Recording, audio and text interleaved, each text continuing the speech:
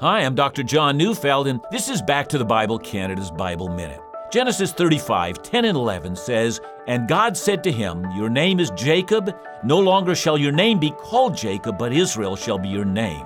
So he called his name Israel. God said to him, "I am God Almighty. Be fruitful and multiply.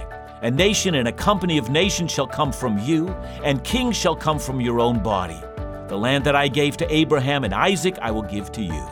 I've often marveled at the most amazing promises of God, but also the fulfillment of those promises. Israel was not simply a great nation, but a company of nations, as God has grafted in the great company of the Gentiles through Jesus Christ, the greatest king to have come from Israel's line. Think of it.